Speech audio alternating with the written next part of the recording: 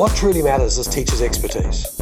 The most important tip for new teachers is to set out your boundaries.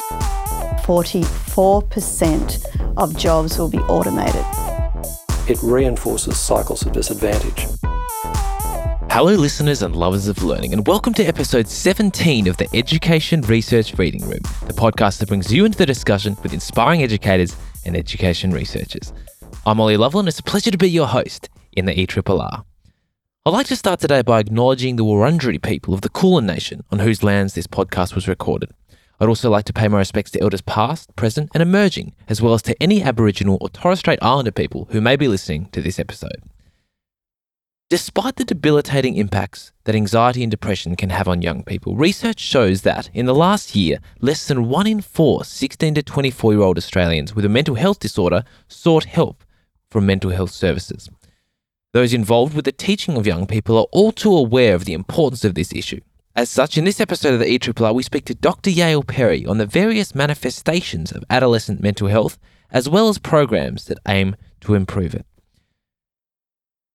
Our discussion focuses on 2 of Yael's research papers. The first, entitled Effects of a Classroom-Based Educational Resource on Adolescent Mental Health Literacy, looks at the impact of Headstrong, a free-to-download school-based educational intervention to help students facing mental health challenges.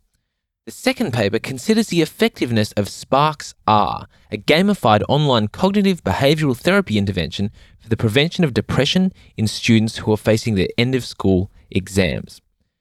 In addition to these 2 studies, I also asked Yael the following questions. What is anxiety and depression? Have the rates of anxiety and depression in young people increased over time? How do mental health challenges differentially impact different segments of the adolescent population? What role does technology play in exacerbating or treating mental health challenges in young adults? What does the research say on what makes a successful mental health program in schools? What's the role of teachers in supporting the mental health of young people and modelling positive mental health practices themselves? As well as much, much more. Now, to this episode's guest. Dr. Yael Perry is a clinical researcher, psychologist and supervisor. She completed her Master's and PhD in clinical psychology at the University of New South Wales and her postdoctoral fellowship at the University of Pennsylvania under the supervision of Dr. Aaron Beck. Yael returned to Australia in 2013 to work at the Black Dog Institute in Sydney, where she conducted clinical research on the prevention and treatment of mental illness of young people in schools, with a focus on utilising novel online and mobile technologies to address this important issue. In 2017, she relocated to Perth and joined the youth mental health team at Telethon Kids Institute. Yael is currently coordinating the Altitudes East-West trial, which investigates the effectiveness of an online intervention in reducing stress in carers of young people with early psychosis. Yael continues to develop and evaluate novel mental health interventions for vulnerable young people. Before we jump into the interview today, I just wanted to remind listeners of the Friday email that I send out every week summarising the inspiring and edifying articles, blogs, books and podcasts that I've come across in the week just gone. If you don't have time to trawl through Twitter and online yourself, but you'd still like access to some of the wonderful discussions and content that are out there on education, this might be an email for you. Recent weekly emails have included articles on a knowledge-rich curriculum versus a rich curriculum, advice on how to observe lessons and give feedback, how schools can make use of research to reduce teacher workload, and many other educational nuggets. If it sounds like this might be right up your alley, just go to ollielevel.com to subscribe. That's enough of an intro for now, so without further ado, let's jump straight into today's interview with Dr. Yael Perry. Yael Perry, welcome to the Education Research Reading Room. Thank you very much for having me. That's an absolute pleasure. All right, the first question we usually ask when someone joins us is if you're at a party and someone says, "Oh, hi Yael, what is it that you do?" What's your answer? It's a good question because I used to say that I'm a clinical psychologist. I'm both a clinical psychologist and a researcher, but I thought people seemed to understand clinical psychologists more. But that tended to open the floodgates a little bit. So most people would tell me every problem they've ever had and their parents and their children and their best friends. So I've actually started focusing a little bit more on saying I'm a researcher in youth mental health. And if people are interested in more, then I will go on to tell them about the specific areas of interest that I hold. Got it. And what brought you into this, studying this area of adolescent mental health? Yeah, look, it's been a little bit of a journey, actually. I've always sort of been interested in both research and clinical work. And so I decided to do a combined degree in clinical psychology, so doing both a PhD and a master's, which equipped me to sort of work in both areas. And I kind of found myself doing a PhD in an area that I wasn't that familiar with or that interested in. My supervisor sort of suggested something that sounded exciting, which was an autism topic, actually. And then I found myself doing some clinical work in early psychosis at the same time. And I just felt that that work really, really gelled with me. I felt that there were young people experiencing really significant difficulties. They had so much potential in their lives ahead of them, and it was really interfering with every aspect of their life. And there weren't a lot of great options for them in terms of treatments. And a lot of them focused on medication and not sort of listening to people's experiences and trying to understand what they're going through and assist them in that way. So it kind of inspired me to work more in that area, and actually switched my PhD topic and started working more in psychosis, and have been through a number of different roles that have focused more or less around psychosis and schizophrenia, and wherever possible, working in an early intervention approach. And then I guess most recently, before my current role, I started working at the Black Dog Institute over in Sydney, which has a real focus on prevention and early intervention. And I really sort of just jumped on the opportunity with a lot of excitement and energy. There was great potential to be working in the school space and to be making big differences in the lives of young people, where I think that we can really have the biggest impact. And then I've carried that work on in my current role at Telethon Kids Institute over here in Perth. We thought it might be a good place to start. Could you give us a definition of anxiety and a definition of depression, if that's something that's easy enough to do? Yes, I mean, there's the straight answer and there's a more complicated answer. Anxiety and depression are both, I guess, broad conditions. There are diagnoses that fall within each of those conditions. But when we talk about anxiety, we usually are describing a feeling of worry, and it's usually around this idea of perceived threat. So there's something ahead of us that we're concerned about, worrying about some kind of negative outcome. And then I suppose you can apply that idea of anxiety to all sorts of things. So whether you're worrying about making a fool of yourself in front of someone, so that might be social anxiety, or you're worrying about, if for someone, for example, who has post-traumatic stress, that's also considered an anxiety disorder.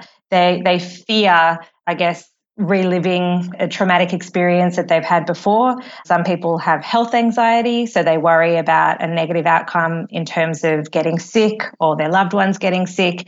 So it's really about that kind of sense of there's something ahead of me that is threatening and I'm concerned about it. And the interesting thing about anxiety is that it comes from a good place. So most people are aware of this idea of a fight or flight response.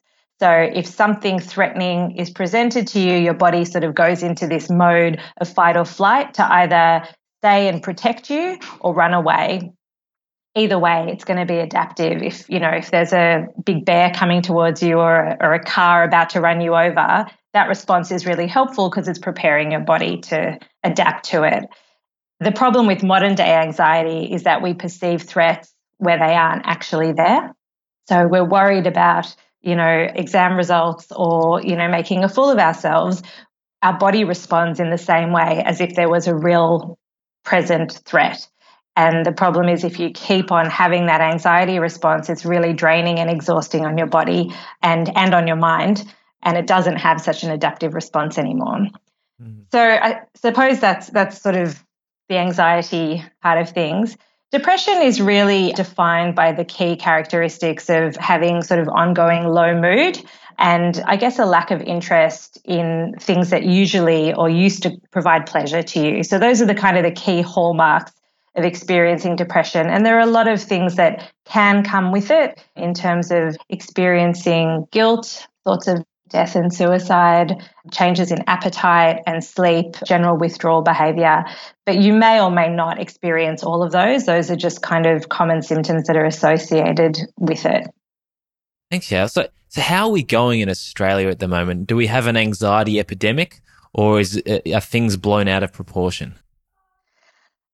Look, I mean, I think epidemic is kind of an alarmist word. Do we have a significant proportion of the population experiencing anxiety and depression? Yes, we do.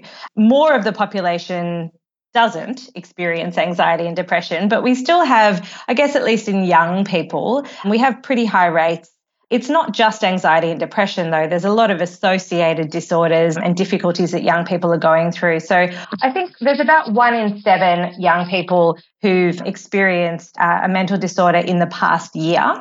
So that is quite high. I mean, I think it's important to recognise that 6 in 7 haven't experienced that, but it's only in the past year. So if we look at lifetime diagnoses, it's obviously significantly higher than just the last 12 months. And if we look at, I guess, what we would call subclinical presentations, so people who don't officially have a diagnosis of, say, anxiety, depression, eating disorder, conduct disorder, any of those other difficulties, there's still a very significant proportion of the population who are experiencing things that look like those disorders, but don't necessarily meet some kind of diagnostic threshold.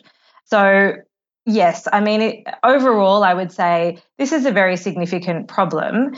Whether or not we want to use the term epidemic is kind of, it's partly an issue of semantics, I guess. Got it. And is this an issue that has been growing? Because when you generally hear people talking about, they talk about, as with most things, it's handy. People seem to like to be alarmist. But is this an issue that is growing, or is that just our sense of things? Yeah, look, again, I wish there was a really straightforward answer for this, but it kind of depends on the exact questions you ask and the sources that you go to for the answers. So one of the major sources of our information around mental health, at least in young people, is most recently the second national child and adolescent survey on mental health and wellbeing for Australia. So that came out in 2015, and it was a survey of around 6,000 households. They interviewed both parents, carers, and young people, so about 3,000 young people from the ages of 11 to 17. And that really gave sort of a bit of a snapshot of where we are in terms of mental health disorders, at least for that age group, looking at both what parents say and what young people say. And they compared the results from this particular study to the first national survey, which was conducted in 1998. And overall, what they found was that there were no significant differences in general in terms of the rates of mental health difficulties among young people. That being said, within each specific disorder, there were changes. So, for example, I believe ADHD, attention deficit hyperactivity disorder, and conduct disorder, the rates had come down a little bit over that period, whereas the rates of depression had increased.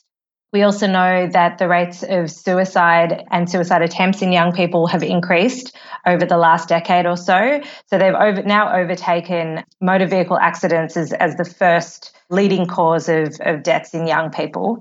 Again, if you look at the youth mental health report that came out of Mission Australia over the last few years, they've shown increasing rates of probable serious mental illness. So I guess it depends on how you divide it up, what your focus is.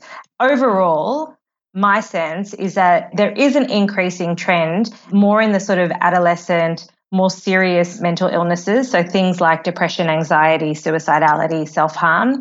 And we do have some better outcomes for those sort of younger disorders, things that present more around the conduct disorder, ADHD, anxiety disorder age, which is a little younger in the spectrum. But that's sort of a general impression based on bringing together a range of different studies.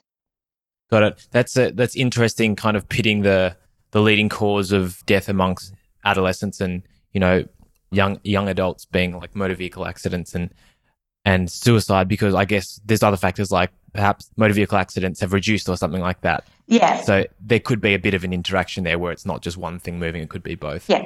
So that's something to think about. But in terms of other ways that the stats kind of move, Rob Monk on Twitter wanted to pose a question, which was, to what extent do the ways that we've changed how we make diagnoses influenced these rates in a historical context?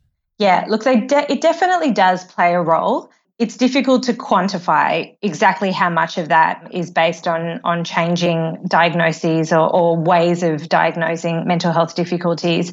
So if you take, for example, autism, we know that the change in diagnostic labeling and categorization has had fluctuating impact on the rates of diagnosis. There have been changes. So, for example, before there was an autism category, young people were diagnosed simply as, well, in America, they would say mental retardation, whereas here we say intellectual disability.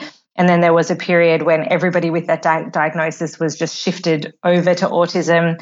And there's been a number of other changes in terms of diagnostic criteria. So that will most certainly have an impact. There's also a range of other factors that contribute to what those diagnostic categories look like as well. So, up until 1987, homosexuality was included in the Diagnostic and Statistical Manual of Mental Disorders. Wasn't very long ago. So, there was a whole category of individuals with a so-called mental disorder that completely disappeared as a result of removing that classification. And again, the most recent Diagnostic and Statistical Manual of Mental Disorders, number 5, has had a complete overhaul in the way that we categorize, certainly personality disorders at least.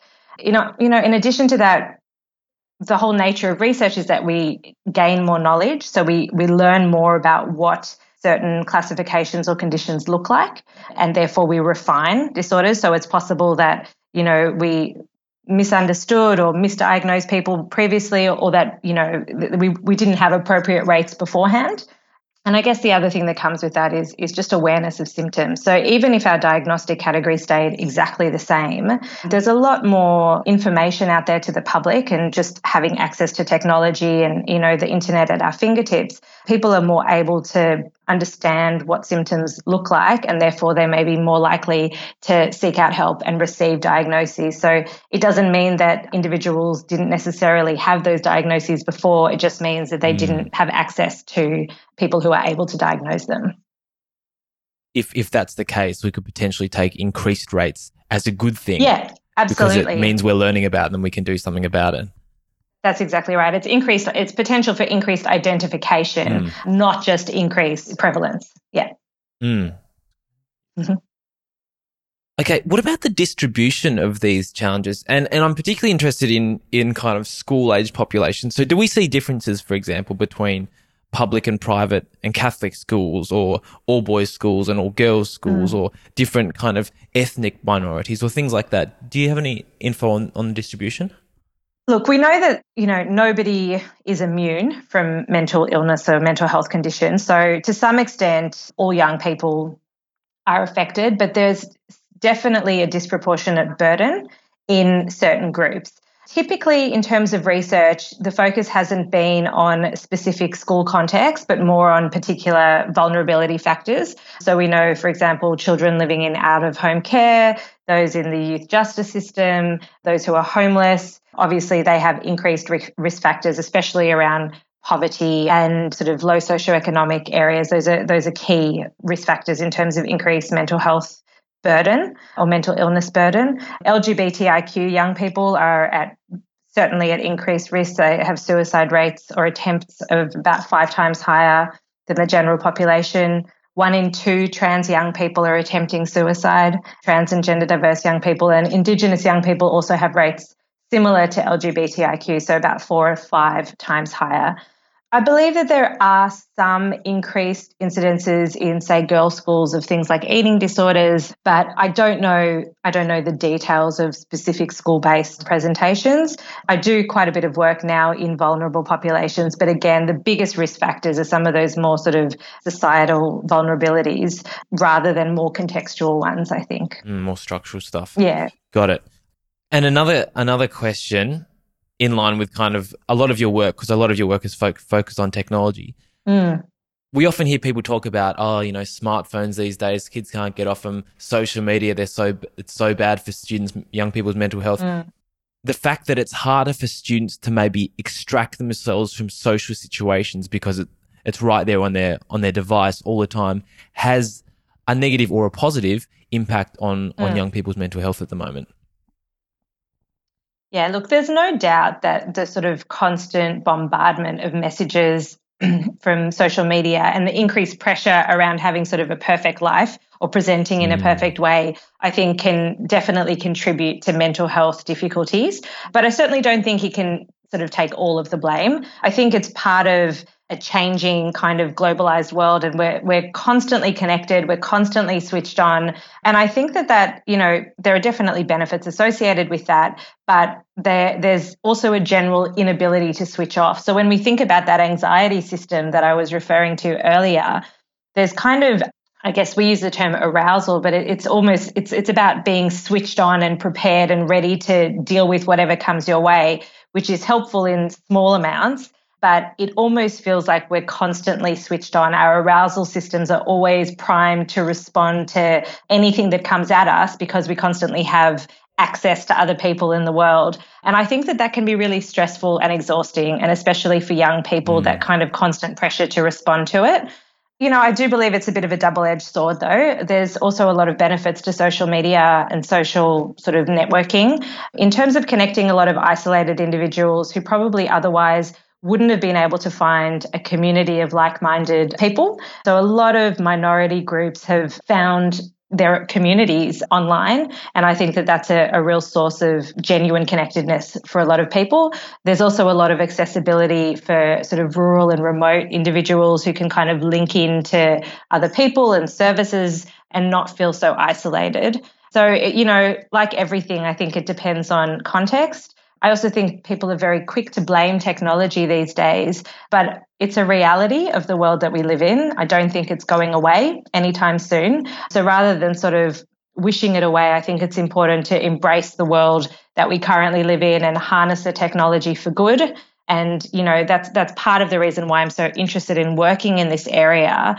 If young people are going to be using social media, then let's find out how they're using it in relation to their mental health, and maybe use it to identify those at risk and deliver interventions and access them through these platforms, rather than just assuming that, it's bad for them and there's nothing we can do. And we'll get more into that technology for good when we discuss your second paper. But before we do that, I wanted to know, so in Victoria at the moment, there's a bit of an initiative that, to my mind, is trying to bring some research into Victorian classrooms and schools in a more structured way. And that approach is called resilience, rights and respectful relationships. And this is something our school's been doing, and I think most government schools in Victoria are doing at the moment. It looks at things like positive self-talk, stress management, help seeking and peer support, amongst other things. So have you heard of this program, and do you know anything about the evidence base behind it? And is this the kind of initiative you're talking about when you're talking about a structured approach, or are we still missing the mark a little bit?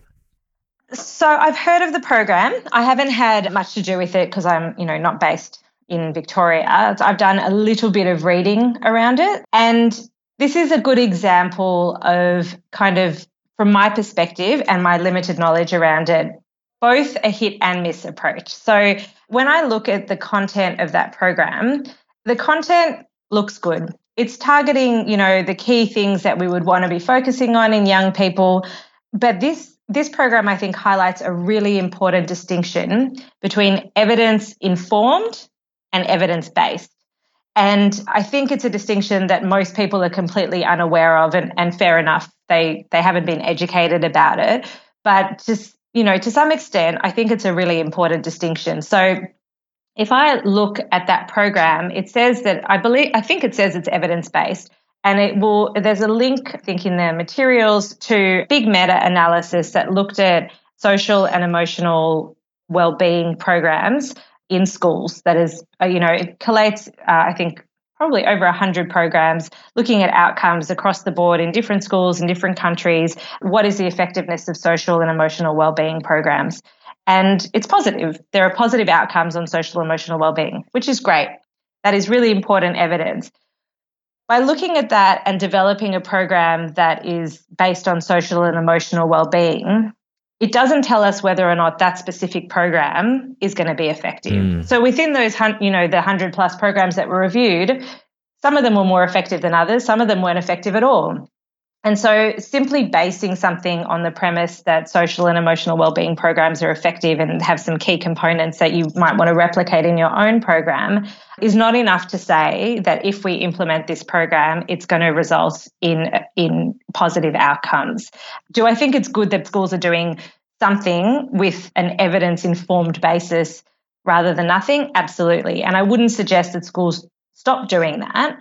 What I would suggest is that if there's any way to either use a program that has already been evaluated, the specific program, that's probably one step up from an evidence-informed program to an evidence-based program.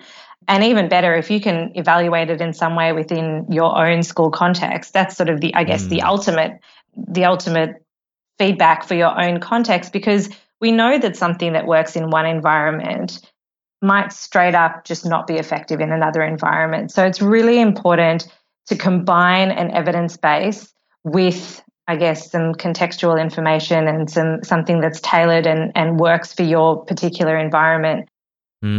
Well, let us now talk about a program that has been evaluated. So the first paper we're talking about today is entitled Effects of a Classroom-Based Educational Resource on Adolescent Mental Health Literacy. And this program, or this paper, was about the evaluation of the Headstrong program. That's right. So could you just tell us what is the Headstrong program and what did it look like? Right. So the Headstrong program was developed by the Black Dog Institute a number of years ago. And essentially it combines a number of different resources. So some of the key resources are an information booklet that provides information to teachers on mood disorders, including primarily depression and bipolar disorder a little bit as well, and a range of classroom-based activities and resources, a slideshow that goes along with the activities, some advice and guidance around how to implement these classroom activities. And each part of that program is linked to syllabus outcomes for each state and nationally. So essentially, teachers can go to the website, download the resource, implement it, and know that they've been able to complete their PDHPE curriculum around mental health for that particular age group. It's targeting year 9 and 10 students. So could you maybe pick one of the focus areas of the program and give us a little bit more detail about what that element looked like potentially in the classroom? Is that something? Yeah. So look, I mean, there are 5 modules, and they sort of work progressively, around introducing the concept of mood and mental well-being, then getting sort of focused more on being able to identify what symptoms might look like or what changes in mood mean. There's a module around helping others, so identifying those kinds of symptoms in other people and building resilience. And the last module is really around developing and implementing local action and awareness. So what can you do within your school environment to sort of make sure that people are aware of mental health difficulties, and what do we do in that situation if we notice it either within ourselves or our peers? And that is delivered in sort of an engaging and interactive way. So there would be sort of some delivery of just straight up information, and then discussion, and then working together in small groups around sort of developing those plans and implementing them. Number of activities. Got it. So just in terms, I'll quickly recap the design just for listeners. So it was about 380 year 9 and 10 students from 5 Catholic and 5 independent schools. And we were looking around central West New South Wales. And the control group was basically students doing their usual health and PE classes or health and personal development classes. Yeah. The intervention took place over 5 to 8 weeks and was 10 hours total class time. And students were assessed on 5 measures, both pre, post, and on a 6-month delay, which is awesome to be able to have that kind of delayed data as well. So the first measure you looked at was the mental health literacy scale. The depression literacy scale, which measured mental health literacy. So what did you see? Did you see students' mental health literacy increase at all? We did. So that was the key outcome measure. And essentially, it's assessing young people's understanding of depression and other associated mental health conditions. It was sort of adapted from a standardized scale specifically for this study and sort of the Headstrong content. So what we found in terms of mental health literacy was there was a significant improvement for those in the Headstrong group compared to the control group, both from pre-intervention to post-intervention, and again from pre-intervention to 6-month follow-up, although that difference wasn't as big. So we sort of talk about effect sizes in research, so whether it's a small, sort of moderate or large effect size, and the pre-post difference was a moderate effect size and a drop to a smaller effect size at 6-month follow-up. Yeah, okay, that makes sense. So the next measure, so we saw a great increase in mental health literacy. That's awesome. The next thing was stigma. And I was really interested when I was reading your paper because there was a bit of a breakdown. You kind of partitioned stigma in a way that I hadn't seen done before. So you talked about 2 different stigmas that can be held, which are like the weak, not sick stigma versus the dangerous/unpredictable stigma around mental health challenges. And then there was also the public stigma versus self-stigma. Right. So could you walk us through those different stigmas a little bit? Yeah, so I guess the idea of personal or self-stigma, not self-stigma. So self-stigma is another concept altogether. Self-stigma is when you're actually stigmatizing your own experiences or conditions. Personal stigma is more around the respondents, people who respond to this questionnaire, their own attitudes towards depression. So, for example, how strongly do they personally agree with these specific statements around depression, that people with depression are, lazy or foolhardy, whereas perceived stigma or public stigma measures the individual's perception about the attitudes of others towards depression.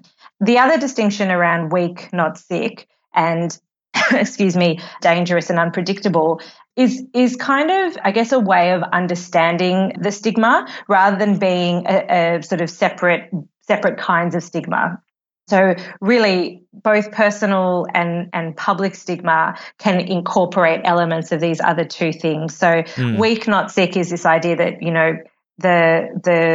there is some kind of personal weakness that is under the control of the individual rather than seeing, say, depression as more like a medical condition. And, dangerous and unpredictable is, I guess, fairly self-explanatory. Yeah. But when you look at the items within this scale and you kind of break it down, what we find is that they kind of naturally fall into these 2 groups, that the actual statements and items tend to sort of group together or make sense as representing this idea of, someone being weak, not sick, or someone being dangerous and unpredictable. Okay, thanks for that breaking that down. So did we see any changes in stigma presented by the participants in this study? Yeah, so we saw an overall significant improvement in stigma immediately post-intervention. That was a moderate effect size. And then it was actually a larger effect size at the follow-up, but it was only marginally significant. So that could be an issue of numbers more than anything. So we would assume, because it was sort of on the cusp of significance, we would assume that significance or the improvement was sort of maintained and actually to some extent grew at 6-month follow-up. That was when you look at sort of both the weak, not sick and the dangerous, unpredictable factors together. And then if you break it down, there was actually no significant difference in the weak, not sick factor between the 2 groups over the course of the study. But that's actually because both groups improved. So it's not that there was no difference at all. They just didn't differ in a different way, if that makes sense. Yeah, okay. And there was a significant improvement on the dangerous and unpredictable factor. So those in the Headstrong group improved more on that scale, or they were less likely to think that people with depression were dangerous and unpredictable after completing the intervention. Okay. Cool. Now, there are a couple of other measures. I don't want to go into all of them, just for the interest of time, but there was one that I thought was quite important, and that was help seeking. So the likelihood that students would seek help in the future, and you used a validated instrument to check this out. In the study of paper, you made some comments like, a recent review of help seeking for mental disorders found lack of knowledge regarding mental health to be a key obstacle preventing young people from seeking assistance. So that was one thing. So that was saying that help seeking is limited by people's knowledge about mental health. But this study or this approach, Headstrong, seemed to increase understanding. So you would have thought that would reduce barriers to help seeking. And then the next thing that I also said in the paper was both public and self-stigma have a broad range of negative ramifications for those with mental illness, notably social exclusion and reduced treatment seeking. So in both these cases, we've kind of drawn a link between knowing about mental health issues and help seeking and stigma and help seeking. And we saw improvements in both knowing about mental health issues and reduction in stigma. However, on this help seeking scale, we didn't see any improvement from the Headstrong intervention. So why do you think that was? The beauty of research is that nothing actually pans out exactly the way that we want it to. I think, so look, there's a number of different reasons why we didn't necessarily see any change in this particular measure, in the help seeking measure. So one thing we noticed was if you look at the pattern of results for mental health literacy, that actually, the effect of mental health literacy declined over time. So it was stronger straight after the intervention and weaker at 6-month follow-up. The opposite was true for stigma reduction. So the stigma reduction was weaker straight after the intervention and stronger at 6-month follow-up. What this might suggest to us, because we know that those two are both certainly related, at least previously in the literature, to help seeking, they may both be necessary but not sufficient. So essentially, there might not have been a strong enough dose of both of those things at both times to have an impact on the help seeking. And this, we think, is also, likely to be more generally an issue around whether or not there was a sufficient dose or duration of the program itself. So maybe 5 modules of this isn't enough to have a big enough effect on mental health literacy and on stigma reduction to then sort of have knock-on effects onto help seeking. So it doesn't mean that the relationship doesn't exist. It means that we weren't able to measure it or that there were intervening variables that interfered with that relationship in some way. And I think that while we did certainly use a standardized measure of help seeking, there are also some issues associated with the measure and the self-reported nature of it. So I think the issue here is really how can the connection between knowledge and action be strengthened? And part of that is I think we need boosters in terms of the delivery of the actual message, or we need a stronger, longer intervention. We need a school culture that provides sort of constant reminders that supports the delivery of that. We need more objective measures and we need longer follow-up. I still believe that there's absolutely a connection there, but it wasn't demonstrated in this particular study for probably a number of those reasons. That makes sense. And I don't know, this makes me think about just kind of the knowledge practice gap more generally everywhere. So if we're trying to help students to develop better study skills, for example, we can tell them, you need to do retrieval practice or you need to quiz yourself. But often, that doesn't mean much to them until you actually, yesterday, I sat down with a student at lunchtime and said, you need to write out a question, you need to cover the answer, you need to write out the answer, then you need to check your answer. Yes. So maybe what that could look like in this context would be every student who goes through the program has a 15-minute session with a counsellor to try it out and just to get an experience and Absolutely. Maybe that would have an impact as well. Yeah, absolutely. Look, I think we know, it's sort of education 101 that simply delivering information to people is not enough to actually get them to change their behaviour. They need to practice it and they need to have those opportunities. So part of the problem, and, it's a good thing a lot of the time, is that young people don't necessarily have an opportunity to test out what they've learned because they may not be having a mental health problem and they may not know anyone who's having a mental health problem within the short period in which we're conducting this study. But if they get a genuine opportunity to practice those skills, even just once, then it's probably going to really significantly impact their help-seeking likelihood in the future as well. But being able to capture that in a research context is very difficult. So as a chapter in your kind of learning or your research career, what were some of your key takeaways from this Headstrong research? My Headstrong research was really actually my first foray into school-based research as opposed to youth mental health research more broadly. And I think, one of the main things I've learned is that, and I've learned this in all school-based research since then, is the importance of having schools on board with research. So, we need much better partnerships between researchers and schools. And part of that means going to schools in the first instance and figuring out what their issues are and what their needs are and being partners from the beginning. I think for too long researchers have done a lot of, hey, we've developed this shiny new product, now you need to use it. And schools don't want to use it because it doesn't fit in with their needs or their context or their curriculum or their structure. And so a lot of what happened with Headstrong is that there was sort of bidirectional, conversations around what the resource would look like in the first instance. And then I guess in implementing the actual intervention, taking that feedback back on board, updating it into Headstrong 2.0, combining that with the evidence. And like I said, I think earlier, it's really important that, research plays a significant role in these kinds of interventions, but it has to be met at the, face-to-face with schools and what they're going through day to day, and making sure that they're really accessible, acceptable interventions to the schools and the teachers and the young people. Otherwise, it doesn't matter if we have the best intervention in the world. No one's going to use it.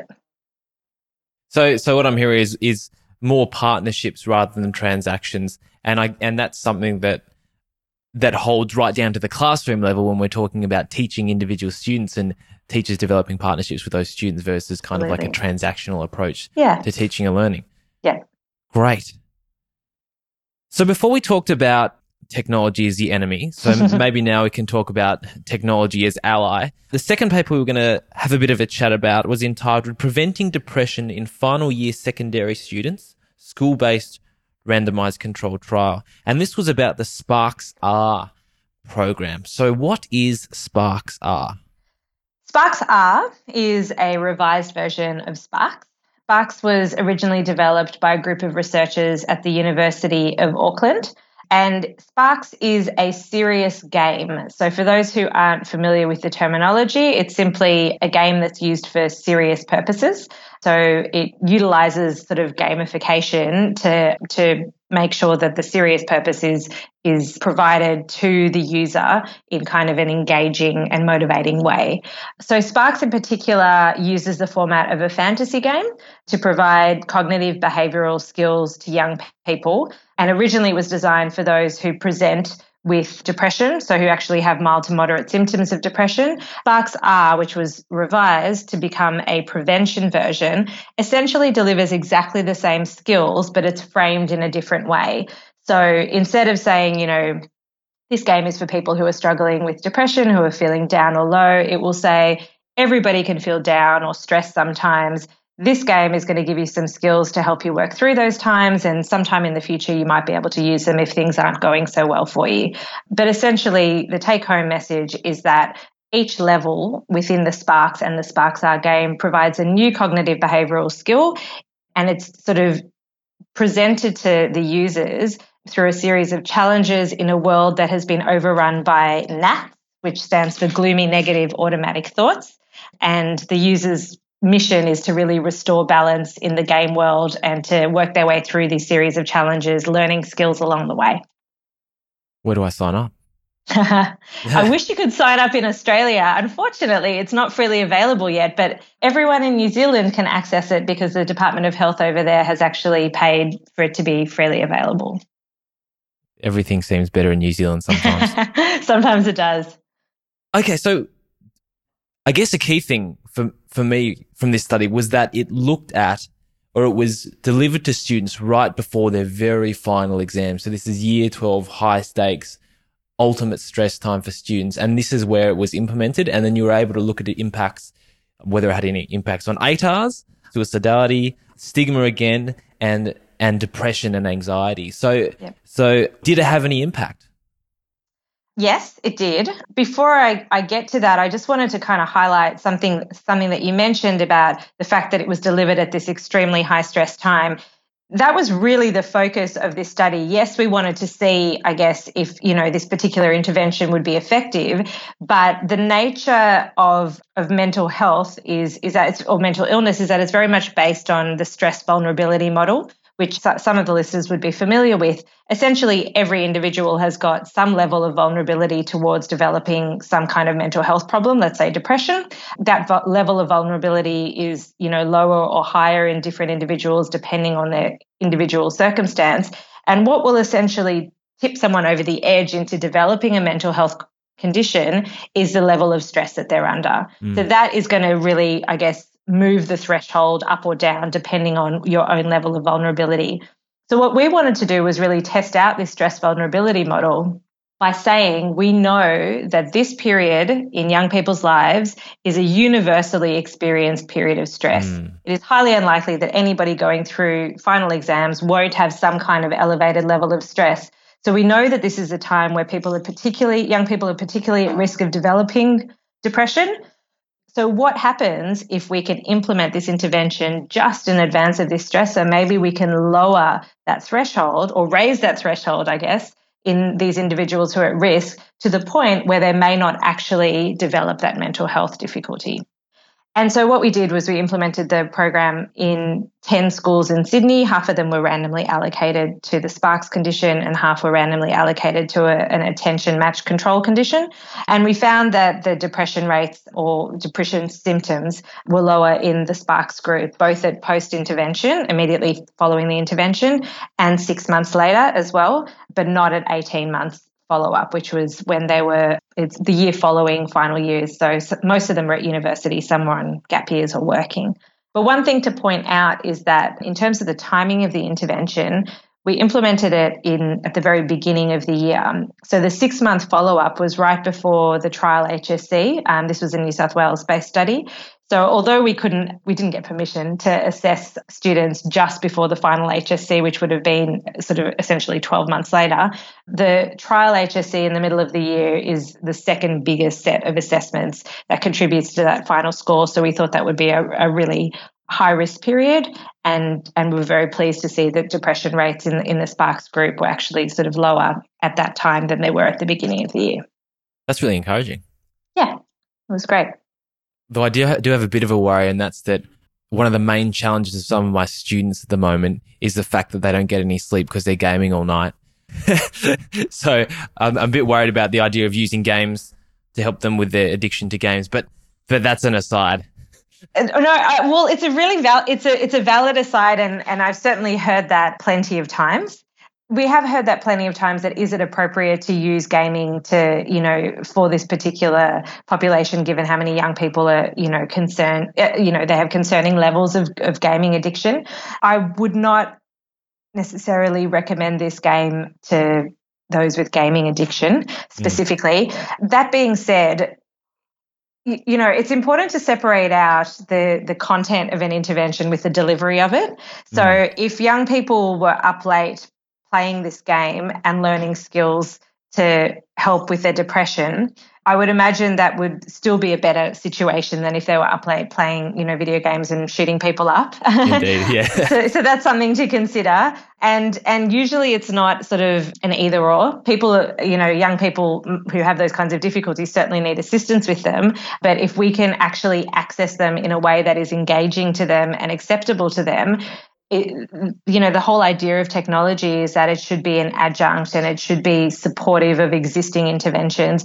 There are plenty of people out there who simply won't do face-to-face interventions. They won't seek help from a school psychologist or a counsellor or a headspace, but they will go online. And so that is a really nice alternative, I think, for those individuals.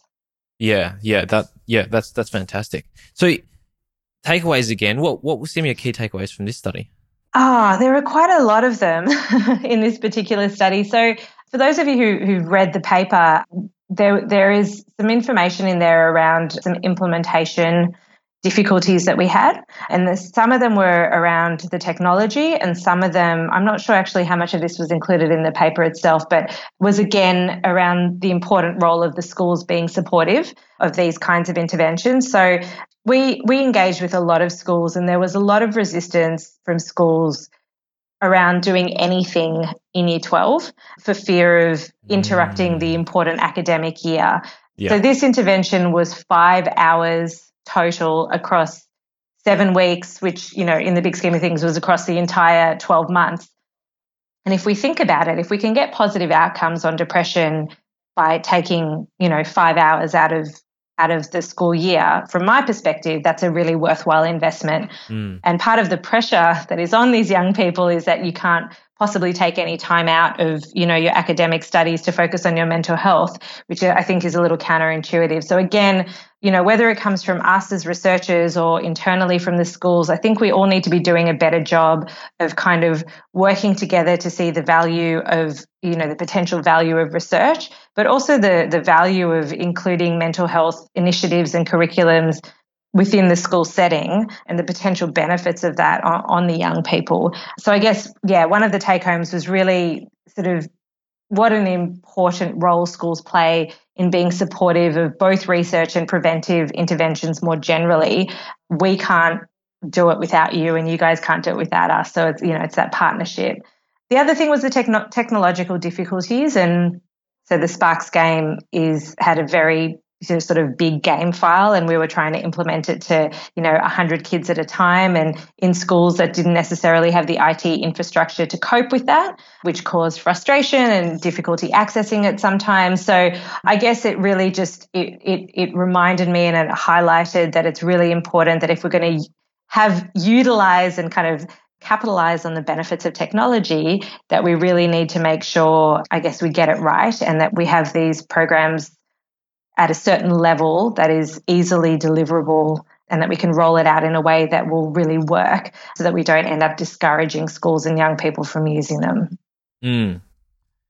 Key takeaways there. Continuing on with this kind of technological bent of the interview, what more broadly, what do you see as the role of technology in reducing mental health challenges in young people more broadly? Oh, look, I think technology has massive potential and can play a really big role in improving adolescent mental health. There are a lot of benefits associated with technology, again, as a supplementary sort of way of providing interventions to young people, because there isn't a one-size-fits-all model. I think we kind of need to target mental health problems from every different angle that we can. So in terms of technology and the benefits it offers, there's sort of, there's number one is privacy, and kind of the ability to engage in an intervention essentially by yourself to some extent. So what that means is you can access these skills and this knowledge and these supports without necessarily stepping out of your comfort zone too far, which is a really big obstacle. We know that stigma is one of the biggest obstacles for young people. So being able to do this kind of intervention either in the privacy of your own home, on your computer, or on an app can be really beneficial for young people. Obviously, accessibility, online, anywhere, anytime. For rural and remote young people, this can be really helpful. For those who can't access services because they need their parents to help them and they don't want to tell their parents. For those who can't afford it, online interventions are a really cost-effective way of providing this kind of support. One thing that people don't talk about that much is fidelity as well. So unfortunately, if you go and see a school counsellor or a private psychologist or a GP or any kind of health professional, the delivery of an intervention, any kind of intervention, is completely reliant on that person's knowledge, competence, own beliefs, ability to teach or transfer knowledge. Blood sugar levels, all of the above. Exactly. Whereas to some extent, an online intervention is designed and delivered exactly as it was meant to be. There is some flexibility, and obviously the user can have an impact on the fidelity, but the user will always have an impact on the fidelity of a program. And so in some ways it cuts out a little bit of that additional error associated with the person who's providing it. And obviously, the simple one of engagement. Young people like technology.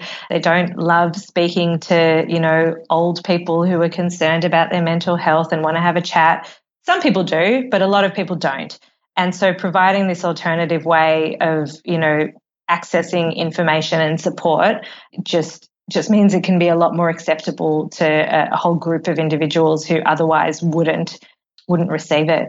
And I guess finally that idea of being able to scale up, if we can get the technology right, being able to deliver an intervention to, 100 or 200 or 500 young people in schools, as opposed to having small groups of 6 people sitting down with an external health professional coming in once a week for a group, it's a lot more feasible and cost effective and practical for a lot of schools who don't have the resources to deliver these kinds of programs otherwise.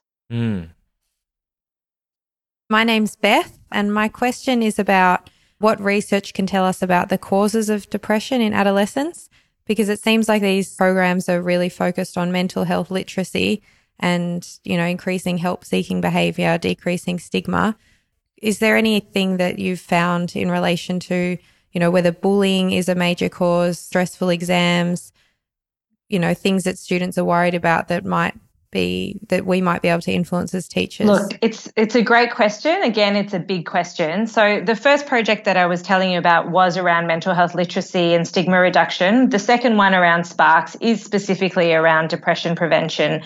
The causes for depression in young people are many and varied, but they basically rely on that stress vulnerability model. So we know that in a young person who develops depression, they will have some vulnerability towards depression. And what that might mean is that there might be some genetic predisposition to it. So, for example, if they have a family member who has depression or a related condition, they're at increased risk. We know that some of the other risk factors are, things in environmental poverty, that sort of thing. And so to some extent, those aren't that modifiable in terms of the existing vulnerability of the young person. The part that is modifiable is the stress, right? The stress and the vulnerability come together. And so what we want to be able to do for young people is, ideally, it would be lovely to remove some of the stresses in that individual's life. And sometimes that's possible, whether it's sort of an environmental stressor, if they're living in a home with a lot of abuse or, something along those lines. As teachers, if you're aware of that and you're able to assist, that would create a significant reduction in their stress levels and therefore a reduced likelihood of developing depression. But one of the other major things we can do is give them tools to manage their stress. Thank you. Okay, more on, I guess this is a question about when potentially interventions that are meant to help things can go wrong. Now, we had Tom Brunzel in the ERRR many months ago. He works on post-psych, and he was talking about the benefits of things like meditation, for example. But then a couple of months later, we had Catherine Scott on, and she warned us against the dangers of meditation, and she was suggesting that you never know what's going on in a person's internal world.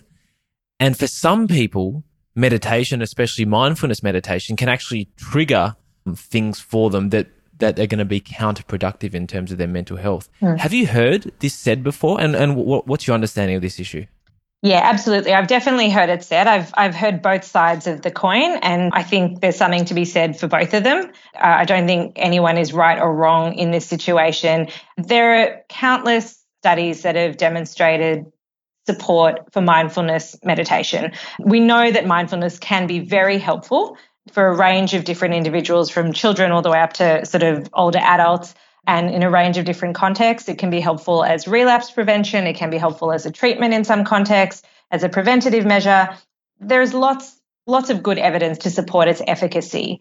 We also know that there are a number of contraindications for mindfulness. So specifically for those who are acutely unwell, especially if you're psychotic, if you have any history of kind of dissociation or having a dissociative disorder.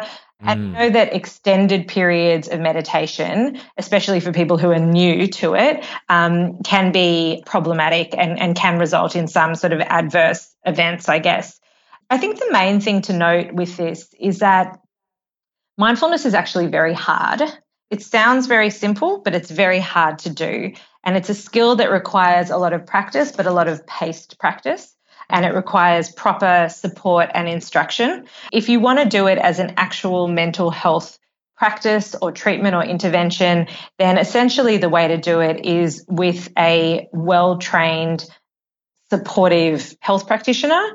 I guess the take-home message is that it's helpful if it's done properly and done well, but it's not for everybody. And I think it's important to kind of do it, I guess, a bit of a thorough assessment of where you're at and what you're trying to achieve and how you're going to go about it before you sort of jump into it and assume that it's going to fix all your problems. I wanted to ask you a couple of questions about teachers kind of modelling mental health practices. I was kind of thinking about a little bit of a thought experiment today, and I was thinking probably most teachers would be happy to say to their class, "Oh, sorry guys, I wasn't here yesterday. I had a doctor's appointment. Oh, sorry, I missed class." But I'm not sure how many teachers would be happy to say, sorry guys, I couldn't make it to class yesterday. I had to go see my psychologist. To what extent do you think that's true? And what role do you think teachers have in modeling help seeking, for example, to their students? Yeah, so I think there's sort of two different aspects to that question. To what extent do I think that's true? To a great extent. And I think that that's still very much an issue around stigma. We don't share that kind of information openly and widely. It's not just like going to a doctor for most people. It does still, I think there's definitely still beliefs there around being weak, not sick. Like we discussed that, if you have a sore arm or if you have a rash or something, nobody would think twice about going to a doctor. But if you're feeling low or anxious, it must be something wrong with you as opposed to, needing assistance. So definitely stigma plays a role. And, whether you're a teacher or a researcher or a psychologist or a young person or a parent, that's still going to affect people sort of regardless of the presentation, I think. In terms of the role that teachers have in modelling good mental health practices, that's a really interesting one. So I guess this is kind of more a personal perspective than anything.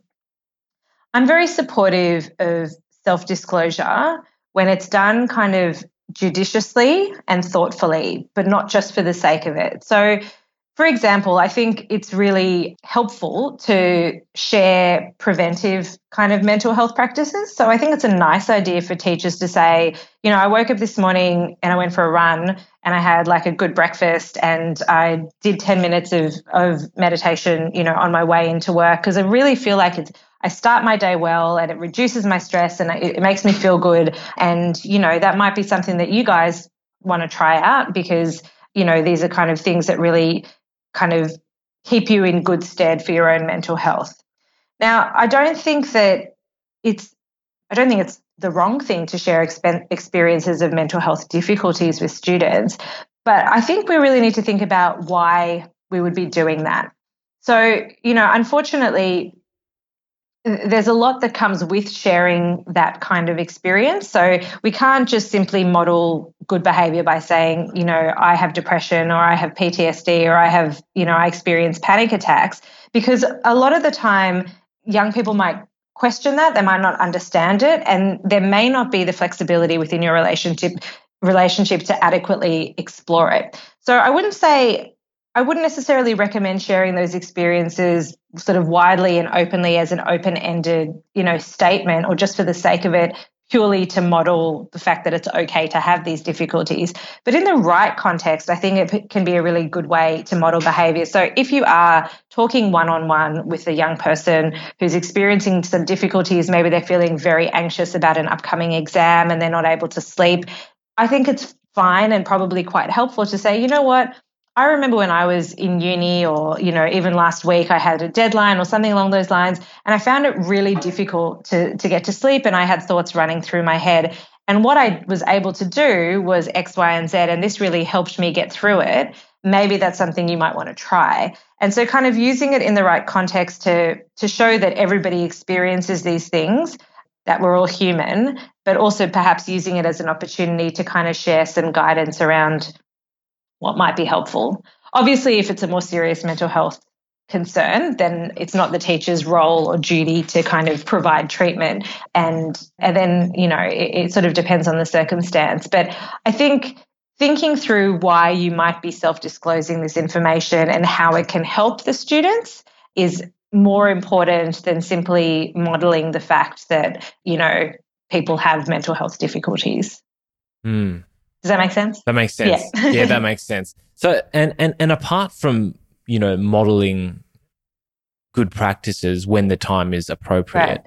What are some of the key things that teachers need to know when, for example, I've got some students in my classes who I think may be suffering from some form of depression. I know I've definitely got students who have anxiety. I have some worries about, and I have in the past about some students maybe having suicidal thoughts. What does teachers need to know in these contexts in order to best support their students? Yeah. Look, that's so tricky. And that's kind of the $1 million question that most teachers, they want to be in a position to help and they need to know how they can help. There are two key things that I would say.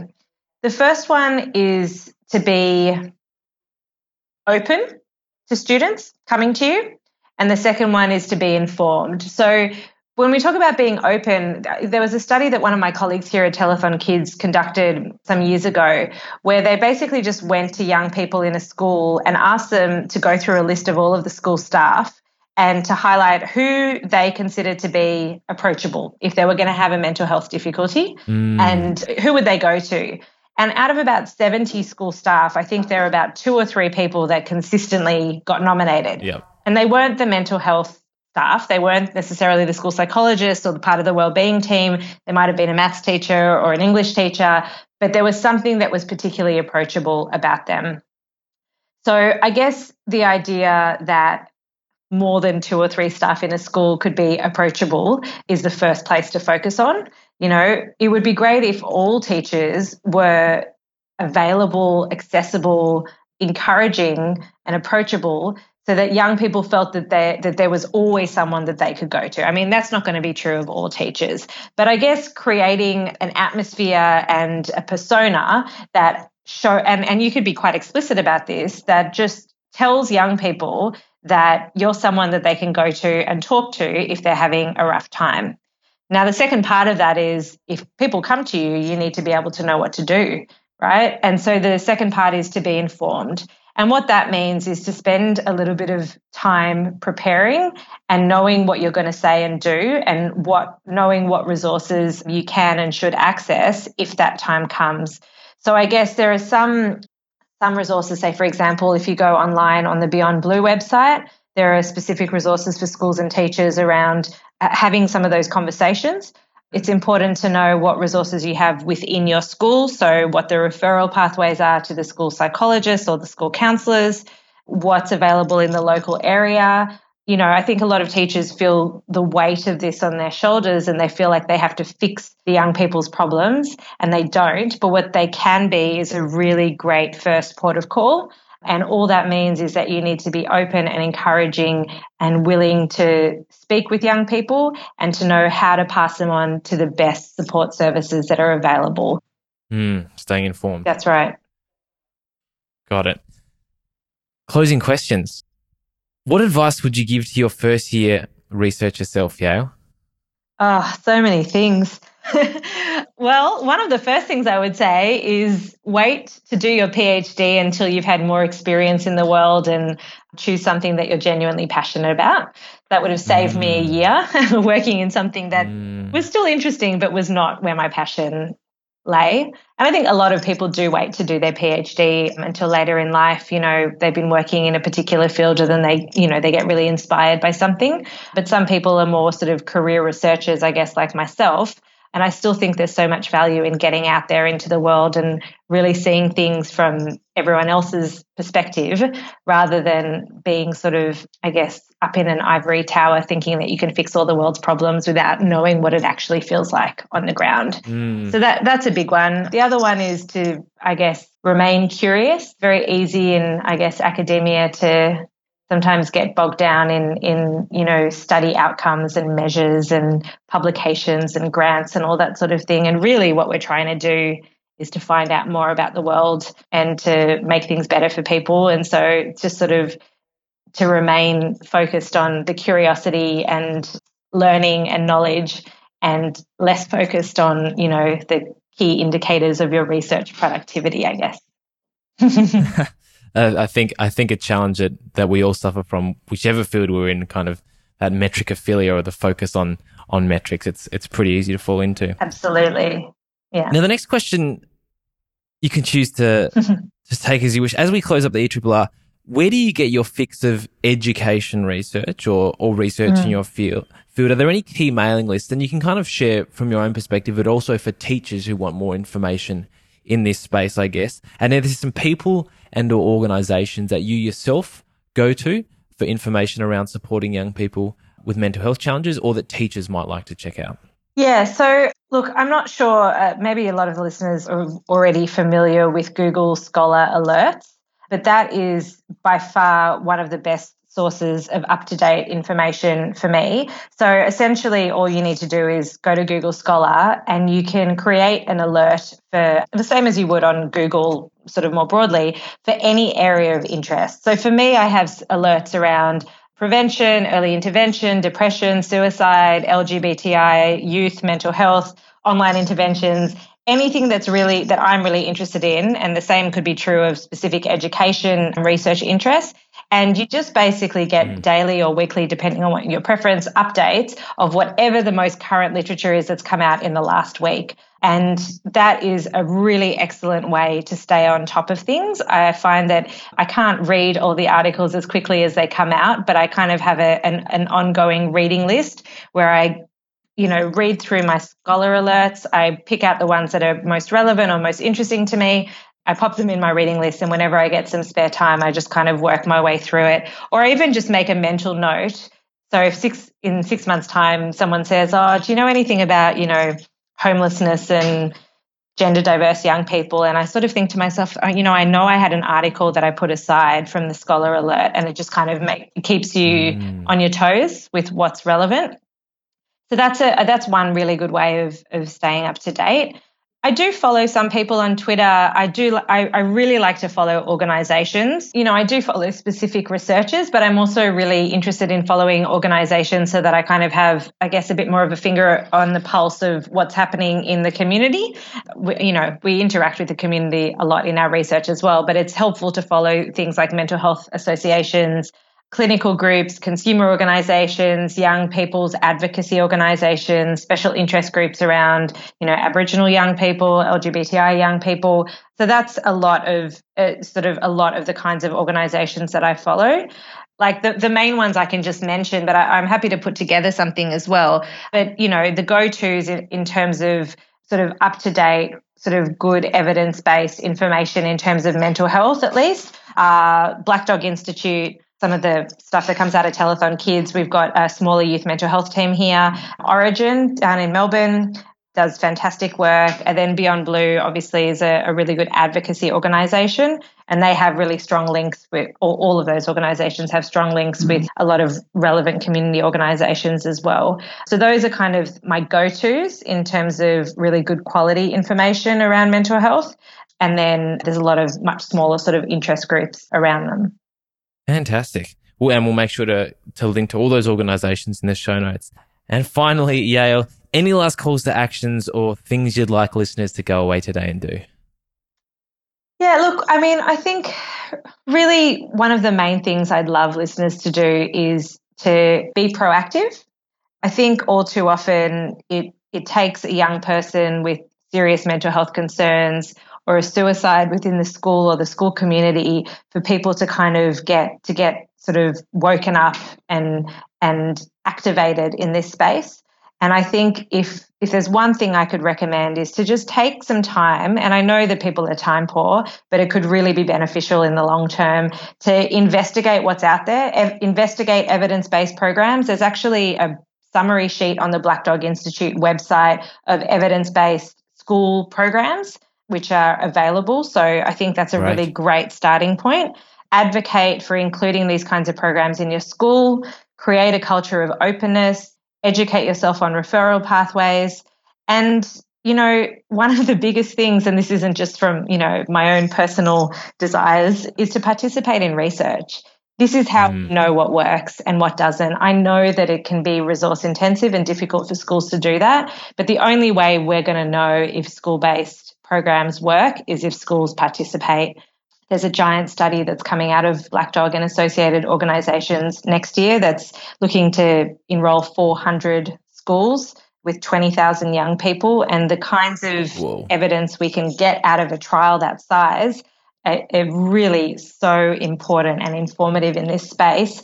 And the only way we can do it is if people participate. So that's another really key take-home message is if we want this partnership to work, then it has to be a partnership, I guess. So fantastic. Well, Yael Perry, thanks so much for your time today.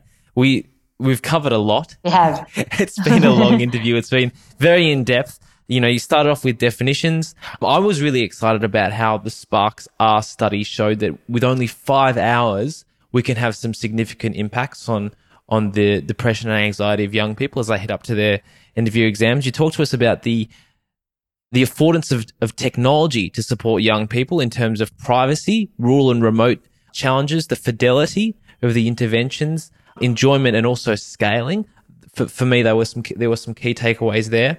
You talked about the ways in which teachers, it's helpful for us to foster an openness to students and think of ourselves as a first port of call for students in terms of supporting them. And you've also encouraged us to be really proactive in supporting young people. So I've found this interview to be really, really fascinating. You've been a great guest and we look forward to following your work in future. Thank you so much for having me. I appreciate it. Great. Thanks, Yael. All right. Take care. Thank you. All right, you Bye. too. Bye-bye.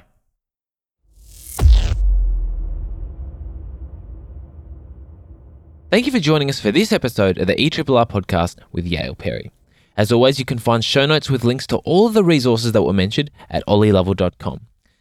This episode, we've also got a list of helpful resources and referral services regarding supporting adolescent mental health, so it's definitely worth checking out. If you've enjoyed this episode, then please share it with your friends and colleagues. If you've really been enjoying the ERRR, I'd love for you to consider supporting it through making a donation on Patreon. Making a donation, however large or small, will help me to cover the costs of room hire and sound engineering. Check out patreon.com/ERRR to explore the possibility of supporting the show. If you've got any suggestions for future guests you'd like to hear on the ERRR podcast, I'd love to hear from you. Or if you've got any questions, comments, thoughts, or reflections on this episode or any other ERRR episode, please drop me a line via Twitter or email. It's always wonderful to hear from listeners. Thanks for your time today. Have a wonderful week. And until next time, keep learning.